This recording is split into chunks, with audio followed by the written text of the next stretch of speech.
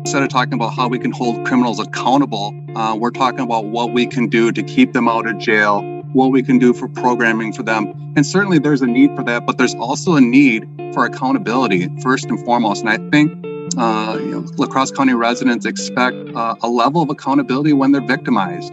And that just certainly isn't happening. I'm Jen O'Brien. And I'm Bill Feehan. And this is another episode of Fact Check. 2021, a year marred by violent gun-related crimes in La Crosse County. In July, a gang-related triple homicide occurred in the town of Hamilton at the entrance to a quarry, 3 men shot dead. In December, there was a drive-by shooting in Holmen. And more recently, a man shot and killed on the north side of La Crosse near the Verse Lounge. Now, taking us to January 11th, WISM News reported comments from Sheriff Jeff Wolf. Sheriff Wolf tells the La Crosse County Judicial Committee that a lot of drug-related crime occurring in the county is tied to gangs from bigger cities, coming to La Crosse to find drug customers. Today's guest served in the La Crosse Police Department for over 30 years. Welcome former LCPD Assistant Police Chief Rob Abraham. Rob, thanks for joining us. Hey, thank you for having me on. I really appreciate it. So tell us, how has La Crosse changed in terms of violent crime over the course of your 30-year career in law enforcement? Yeah, you know what?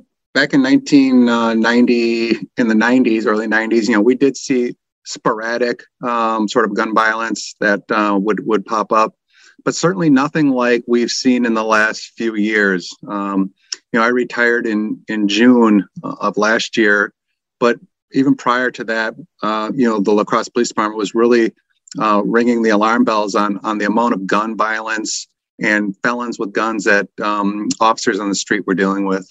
Rob, it seems like the rise in drug-related crime isn't a new problem. Former Sheriff Steve Helgeson briefed the La Crosse County Board and said that if it wasn't chained or locked down, it was disappearing to support somebody's drug habit. And I also remember former Police Chief Ron Tischer saying that it was a revolving door in the La Crosse County courts. They'd arrest them and they'd let them back out almost as soon as they received them. Recently, you posted comments about the criminal who is accused of a drive-by shooting in Holmen in which a woman was shot. And it turns out he was let out on a signature bond, even though he had previous convictions of a felony with the gun. Tell us about that case. Yeah, that case certainly is something that we've seen a familiar backdrop with, and that is people appearing before La Crosse County judges and then walking out with a signature bond. And in this case, this particular case, that man was released on a signature bond for being a felon in possession of a firearm. So he had a firearm, he was arrested, and then he was released by Judge Doyle on a signature bond where he then proceeded to rearm himself with a high-powered rifle and, fired a shot at his girlfriend's mom. Obviously, the case has to go to trial, but those are basically the facts laid out in the criminal case and the criminal complaint. So what we're seeing here is this revolving door of armed felons who get little to no bonds, signature bonds, and released back out on the street within the La Crosse County system. You were telling me that there's quite a difference in terms of how the federal government prosecutes these crimes and how we're prosecuting these crimes locally. Can you talk about that? Yeah, we've had we being the La Crosse Police Department and La Crosse law enforcement have a good relationship with the Wisconsin U.S. Attorney's Office out of the Western District, and they have been amazing working with and taking career felons off the streets of La Crosse, and really have been the only people that have been aggressive in doing that. For example, there was a gentleman who fired a gun downtown, crowded downtown late in the evening, because he had been shot at by a guy earlier in the week, actually had been shot. So the guy who got shot and then who later tried to retaliate, we approached the feds with that case. He was immediately detained without bond, and he actually ended up going to prison. The guy who shot him, ironically, earlier in the weeks, he ended up getting probation in La Crosse County. So not to confuse anybody. So one guy shoots another guy downtown. He goes to the La Crosse County Court and gets probation. The guy who kind of shows up a few weeks later, who had been shot and fires a shot kind of as a warning, he didn't hit anybody, went federally, and ended up being sentenced to prison. I can go on and on where armed felons in La Crosse County through the La Crosse County system have been given probation, even after being found guilty at trial, even after pleading guilty, getting probation, and sometimes as little as $100 fine plus court costs. And it's just quite simply appalling that that's the kind of sentences that are being handed out. Well, it seems to me, I think I've lived in La Crosse now for over 26 years. And I just can't believe how much our community has changed in that space of time. And it certainly seems to me like there's been a big increase in all kinds of drug-related crime. I've spoken about this before, but it was just a year ago in August that my car was stolen out of my driveway. 3 other vehicles were stolen over the course of 2 nights on the street I live in. I live in the city of La Crosse. 14 homes were robbed. And all this is related to the drug trade. And these people are not going to jail. They're not being held accountable. And what's really scary is now we have people who've been convicted of felonies who are not being put in jail. They're not being prosecuted to the fullest extent of the law by our judges. So what do you think we need to do from here to start to turn this around? Yeah, first, I think it starts with policy, and bad policies have bad outcomes. And when you look at the Criminal Justice Management Council and La Crosse County board chair who appoints people to that council has really, in my opinion, become almost a criminals support group.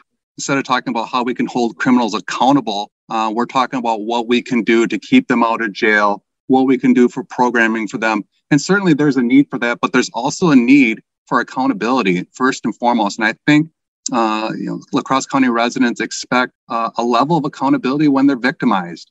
And that just certainly isn't happening. And to change that tide, we need to start voting for people who support holding criminals accountable. I couldn't agree with you more. And you mentioned the county board chairwoman, Monica Cruz, and she is the person who was behind creating the committee to form a police oversight board. And when some of the stories started coming out about who the people were that she appointed, this very quickly got taken over by Steve Doyle, and that's been sent back to a committee now. But the idea of forming this board, which initially wasn't going to have any police participation and which was going to exercise disciplinary power over law enforcement in the county, that came from Monica Cruz. I heard you say it before as a knee-jerk reaction to the George Floyd situation. We don't have a problem with police shootings in La Crosse County. Seems to me the problem is that our judges and people in our county government and the district attorney, Tim Grinke, aren't doing enough to hold these people accountable for the crimes that they commit. So I think where we need to go from here is we've got 29 county supervisors up for re-election on April 5th. Absentee ballots will be out around the middle of March. People should take the time to find out who's running for our county government and who's going to hold these people accountable in these committees to having policies that actually punish criminals. Rob, you're running for La Crosse County Board, isn't that right? That is true. Would you like to serve on the Criminal Justice Management Council and help straighten things out? The reason why I am running for county board supervisors because I'm tired of seeing these failed policies. I did serve time on the Criminal Justice Management Council as the assistant police chief. Certainly hold a different tone, I think, at that level. I would like to represent the people of La Crosse County, and in particular District 21, and their feelings regarding holding people accountable for their actions. I feel that every single person needs to go to prison, or every single person needs to go to jail, but repeat criminals certainly are not being held accountable in our county, and the only way we can change that is by having different policies. wouldn't it be fair to say that people in law enforcement in La Crosse County probably don't feel confident in sharing their true feelings about all this stuff? Wouldn't it be fair to say that? I mean, there's a reason why Police Chief Ron Tischer left. And I have to believe that it was out of a sense of frustration with the fact that you're arresting these people and they're being let right back out on the street. So, Rob Abraham, thanks for joining us. Fact Check listeners, be sure to check out who's running for La Crosse County government and vote for the person who's going to take a more serious approach to criminal justice. And thank you for listening to Fact Check.